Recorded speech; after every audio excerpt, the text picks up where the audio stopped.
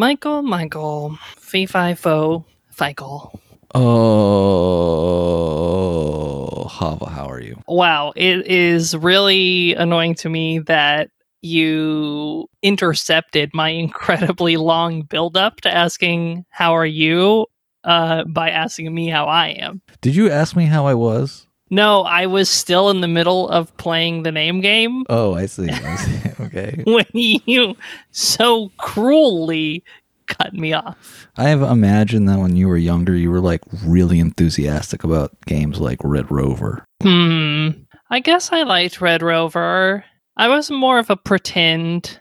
Any game that involved pretend was more my thing at that age. What first-person shooter is your boyfriend playing in the background right now? It's Fallout. Oh. He is a connoisseur of the Fallout universe. I love that Fallout 1, Fallout 2 style, bird's eye view walking around, Dungeons and Dragons style. I'm sure you two could talk about that for hours. I think I just received an email. Yes. What? Booyah. I wrote an email on behalf of us to a publishing company about a book that we should talk about on our show. Oh. And they wrote back and they were like, yeah, we'll send you 2 copies. Wow, that's cool. Wow, we're celebrities. Kind of. I don't know. I guess so. Just let me live my fantasy, okay? Yeah. There's no need for you to bring it down with your negative attitude. This is what gets me in trouble. I realize my personality type is find woman, have her divulge her fantasy to you, then try to give her your fantasy, burn out, run away from woman, feel shame, repeat. Oh. This is my thing. Wow, because I thought I was giving you your fantasy. Well, I think that's what makes it work, you know? Our fantasies are aligned. The feedback loop, the Ouroboros is what makes it continue. Yeah. Anyway, back to how I am. Yes. Yeah. How are you? Baruch Hashem, obviously. I'm in a weird mood. I'm very sleepy. I stayed up too late last night playing a video game, and then I had a really weird dream. But that was really fun. I was in a big car with like my entire family, like extended family. 90% of the dream was them having an argument. You know, that kind of argument where like every person is arguing with a different person in the group. It's just like overflowing.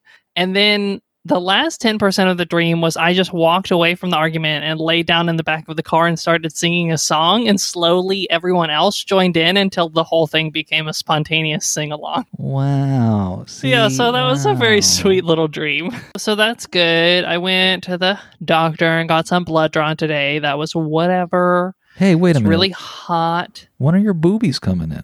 January. You know that. Oh, did I know that? Okay. Yeah, for sure. Is there like a tracking number associated with like the inserts? Well, they won't order them until much closer to the time. I actually ordered some rugula online from New York City. And so it's a similar situation. Very similar. No, it is. I ordered something. It comes from far away. And then you put it in your bra. And then you put it in your body. Yeah. And then I put it in my bra. Okay, what else is going on? What else is the haps? I finished writing that article I was writing, so that feels good to have off my plate. Yeah, I don't know. Everything is just colored by my sleep deprivation right now. I was taking a nap before I got up to have this recording call with you, so I feel like I'm barely in this world. It's fucking hot. That's a big part of my life right now. You have that monster AC system, like installed. I know, but it's too expensive to run it all the time. Really? It is? Our electric bill was really high this month. How much was your electric bill this month? $111. Yeah, there you go. And I've been like not running the AC freely. Like I've been really pushing my limits in terms of like keeping the house warm. So that's just how it is. My birthday is coming up. I know. That's exciting. I know. Most important day of the year, the locutus around which the rest of the year rotates. Yeah, one of the many Jewish New Years. The primary one, I would say. Uh-huh. Yeah, I don't know. I'm fucking just doing my best to chill and keep it chill. I'm ready for it to be fall. Fall is my favorite season here. That's still a long time away, though. Fucking my cat is being really cute. Just the usual bullshit I'm up to. Oh, someone introduced me to a really cool and new halachic source for my paper that I'm writing. Oh. So now I have this like really big project of translating a relevant section, and it's like a really big escalation in terms of linguistic challenge. Oh. So it's kind of a nice thing to have on my plate. That's the haps with me. What's up with you? I'm just grumpy. I was real grumpy. Typical. No, I haven't been grumpy for a while. No, you haven't. It's true. You deserve credit for your positive attitude. Thank you, but I've just had a negative attitude for the last few hours. But then I got that email about the book review we're going to be able to do, so that made me feel better. And now you've been uplifted. I feel uplifted, and I'm excited. I'm very excited for this episode and what you're going to talk about. Yeah, this is going to be a fun one. This one's just going to be pure hijinks. Okay, great. All the way through. So today, was that your way of segueing into our material for the day? Yeah. No one wants to hear about me today. Trust me. I mean, they do. The listeners literally come to the podcast waiting to hear how you're doing. But if you want to deprive them of that, then that's fine. Well, listeners don't know what's good for them, so... Neither do we. No, we don't. For ourselves or our listeners. We're just stumbling along in the dark. If anyone wants to be our mommy out there, please send us... No. What? Oh, okay. Never mind. All those slots are filled in my life, okay, so to speak. All right. Listen, here's what we're talking about today. So we got this wonderful listener question. Hello, Chava and Michael. Long-time listeners, first-time epistolary. Our question arises as we prep for Pesach, so that's how you know how old this question is, and are making up that ancient family recipe for chicken nidlach soup. How ancient is chicken soup in the Hebrew tradition? A cursory history seems to indicate that chickens were first raised in the Far East for cockfighting, then during the Hellenistic period were used for divination. Then someone, maybe a Jew, thought to eat them? What does the Talmud say about the use of chickens for fighting, divination, food, and demons having chicken feet, like Baba Yaga's house? The healing properties of, quote, Jewish penicillin are now somewhat documented by science, a gift from the Holy One. Like the chicken crossing the Red Sea, may you get to the other side and experience freedom this Passover season. So, one, just a very sweet message. Two, I am really excited to talk about this topic because I wanted to talk about it when I got this question, and it's been in my docket for a while, but I just couldn't find the information I wanted about chicken soup. And recently, I found an academic paper that had a footnote that sent me to another academic paper that had the chicken soup information I needed. So we are going to talk about that, but we're going to talk about some other chicken anecdotes too. The thing about demons having chicken feet, I think, deserves its own demon episode. We haven't done that many demon episodes, so I'm going to put that one to the side for now, and we're just going to talk about vanilla chickens, so to speak. Yep. And if you do want a really intensive primer on demons in Judaism, you should look up Throwing Shade. Yeah, you should go listen to Throwing Shade. They're great. I wish they were still making episodes. But yeah, I think their stuff is still online, and they do a lot of coverage of what's the deal with demons in Judaism.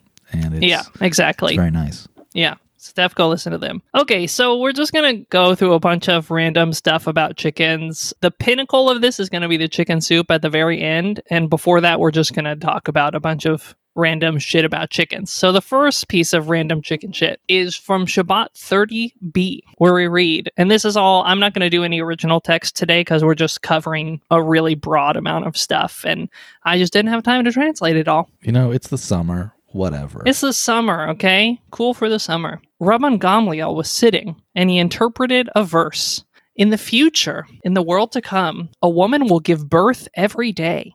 As it says in the verse, the woman with child and her that gives birth together, Jeremiah 31:7, explaining that birth will occur on the same day as conception. A certain student scoffed at him and said, that cannot be, for there's nothing new under the sun, as is stated in Ecclesiastes 1:9. Rabban Gamliel said, come and I will show you an example of that in this world. And he took him outside and showed him a chicken that lays eggs every day. Okay, it's a stretch, but it's kind of cool. Like, I love what they're talking about. I love it. It took me a second to think about this because, like, chickens laying eggs is not actually giving birth. It's much more like having a period. Like, imagine if people had their periods, but then after you had your period, there was still a question of whether that period could be gestated into a child. Yeah. And plus, we don't know how long that egg is brewing in a chicken. I guess it's 24 hours. Yeah, I mean, if you can look up a diagram of chicken egg gestation, but they basically have like a tract of eggs of like various progressions going through them at all times. Oh, okay. So it could be like a 20-day like little cycle. Russian nesting dolls. Yeah. Like they have the thing that comes to mind is like the electrons pushing against each other in like a copper wire. I don't know when the electricity in a DC circuit. It's not in my mind at all. I don't know. Or maybe something that's a little bit more relatable to our listeners, one of those ovipositors, Yeah. if you're into that. So I stuff. picked this one. Wait, did you miss that? Did you miss that? Sorry, missed the splorching reference. Sorry, got to circle back to that Talmudic splorching exploration. All right. Hashtag Talmud, hashtag splorch. Okay, all right, keep going. Okay, nothing more to be said about that, except that Rabban Gamliel obviously had a thing for splorching. Yeah, I just picked this one because it was super fun. I don't know, there's some cool stuff going on here. Rabban Gamliel proving this person wrong by the power of chicken, and just like thinking about the chicken as like a really cool symbol of fertility, and that they're just like fertile every day. Most chickens are just like, boom, given birth if you adopt Rabban Gamliel's worldview. And that's pretty cool. Yeah, it is cool. I do think chickens get a bad rap for some reason. Oh, that's the next thing we're going to talk about. Oh. Bad chickens. Well, not really bad chickens, just chicken behavior. Next, we're moving on to Mishnah Bava Kama chapter 2. We're talking about the category of trampling and basically civil damages for your animals damaging stuff. And it says, for what damage caused with the hoof is an animal deemed forewarned? Forewarned in this case means like you can reasonably expect this animal to mess shit up, and therefore you're liable if it does because you should have taken precautions. So it's deemed forewarned regarding to trampling and breaking objects in the course of its walking. An animal is deemed forewarned with regard to walking in its typical manner, and by doing so, breaking objects. And then blah, blah, blah, a bunch of other stuff is said before we get to chickens. Chickens are deemed forewarned with walking in their typical manner and breaking objects, aka chickens are known to be breakers of shit. If your chickens break shit, then that's your problem because you should have known that they were rambunctious little bitches. Right. And therefore, the owner should pay full restitution for any damage done by a chicken. However, if a string was tied to the chicken's leg as an indication of ownership, and it wrapped around a vessel and broke it, or if the chicken was hopping in an atypical manner, then the owner only pays half the damages. Okay. This is very interesting. Well, this kind of makes sense. It's kind of like manslaughter versus murder, right? Yes, it's very much like that. I thought it was interesting. This Mishnah just feels very, in a way, descriptive of what people in Mishnah times' lives were like, in that I assume that people were breaking each other's shit with their chickens all the time. Like, I assume it was just a common occurrence that someone's chicken got into someone else's business. And I like imagining the world of the Mishnah as a world where just these lovable scamps are hopping in atypical manners all over the place. I think it probably was the case. I was reading about colonial New England, and like one of the big legal issues that they were having was like pigs destroying people's gardens. Oh my God. Pigs and goats are even worse. But yeah, my experience with chickens IRL has also been like, if there's anywhere you don't want them to go, they're like cats. They can sense what you want to forbid them from, and they gravitate towards it. Oh, have you heard about chicken breeding? Like all the different colors you can get? Oh yeah, there's some beautiful chickens in the world. I just want chickens. I think I want chickens. Anyway, okay, continue. Yes, chickens are weird. If you get chickens, you need to have really good fencing for your gardens. They will obliterate your shit. So what we've learned about chickens so far is that they're lovable, rambunctious scamps, and that they're powerful symbols of fertility. Yes. Next, we are going into Kuritot 5b. The Gemara cites what Rav Ami says. One who desires to know if he will live through the current year or not should bring a lit candle during the 10 days between Rosh Hashanah and Yom Kippur and hang it in a house through which the wind does not blow, and he should watch it carefully. If his light continues, he shall know that he will live out his year. One who desires to conduct business and wants to know if his business will succeed or not should raise a rooster. And if the rooster gets fat and beautiful, he shall know that his venture will succeed. The one who wishes to leave on a journey and wants to know whether they will return to his home should enter a dark house. And if he sees a reflection of his reflection, he shall know that he will return and come to his home.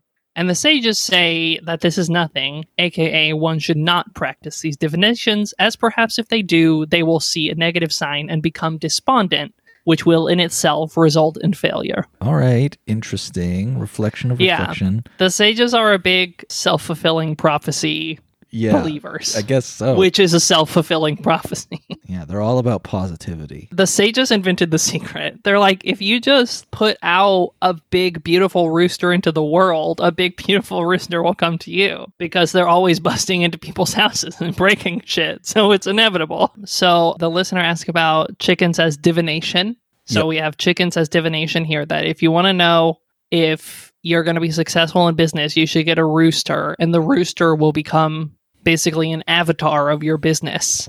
And if it gets big, then your business will get big. And if it doesn't, then tough shit, I suppose. Do you have to wait for the rooster to get old before you start the business, or can you run both enterprises at the same time? Unfortunately, the sages did not explicate the best way to run these simulations. The sort of side thing that I liked about this piece was that we have one sage who's like, here's a list of all the magic spells that I do, and you can't really call them witchcraft because I'm a rabbi, and so definitionally I would never do witchcraft, so these must all be kosher divinations.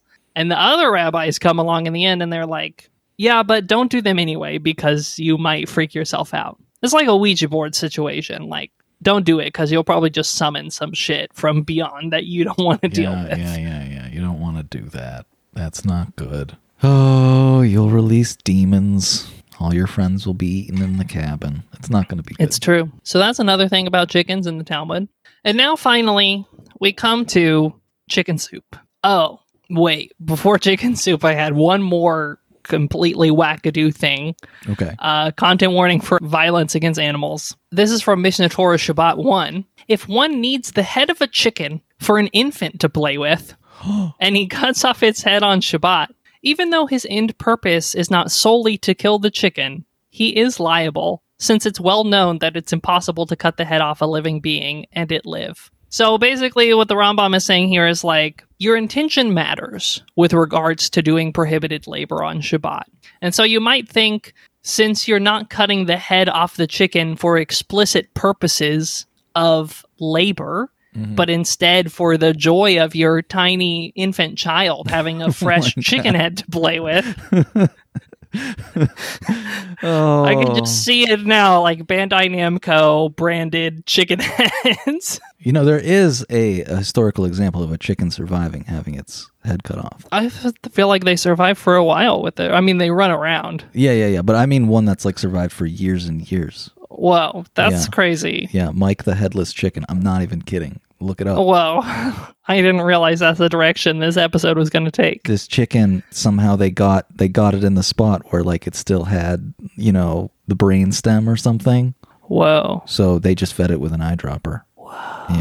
Yep. And that's fucked up. It's really fucked up. I'm sorry about that. All right. Well, yeah, so I just had to bring that because the idea of a delicious fresh chicken head as an infant's plaything, how could I not bring that in the episode about chickens? And now with that tasty vision in mind, we can progress onwards to chicken soup, finally. So this is the oldest Jewish mention of chicken soup that I could find. From Shabbat 39a, we learned in a Mishnah that an item that was cooked before Shabbat can be soaked in hot water on Shabbat. The Gemara asks, in what case would this happen?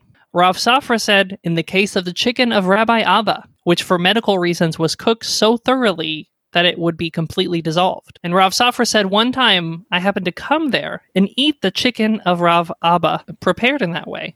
And if not for the fact that he gave me vintage wine to drink, I would have been forced to vomit. The Gemara relates that Rabbi Yochanan would spit from the thought of Babylonian kutach because he found it so disgusting. It's another food dish.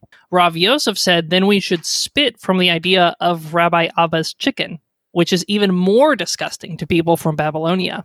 And furthermore, Rav Gaza said, on one occasion I happened to come there to Eretz Yisrael, and I prepared Babylonian kutach, and all of the sick people in the West, Eretz Israel, asked me for it. So apparently not everyone finds it disgusting. So the Gemara is talking about the legality of soaking something in water that's already cooked on Shabbat. Like, would that count as cooking or not? If you got a rotisserie chicken from the grocery store, Yep. and then you put it in a pot of hot water on Shabbat, is that cooking? The answer is no. And the example that we have is the chicken of Rav Abba, his famous dish, in which case the chicken is cooked so thoroughly that it has fully dissolved, which sounds to me like a chicken broth. Yeah, that sounds like a chicken That's all I'm broth. fucking saying. But everyone thought it was gross. Yeah, well, they're losers and wrong. I mean, they come from a place called Babylon, so like, what do they Right. know? But that's interesting. So, do you think maybe chicken soup arose as a Jewish tradition because it was something you could kind of make from your leftover chicken carcass, and it doesn't really count as cooking? Yeah, I don't know, because this sugya makes me feel like it was not widespread. The sugya makes me feel like it was not a popular technique. Yeah. Hold on 1 second. Sam just arrived. Oh, I'll be back in a second. okay.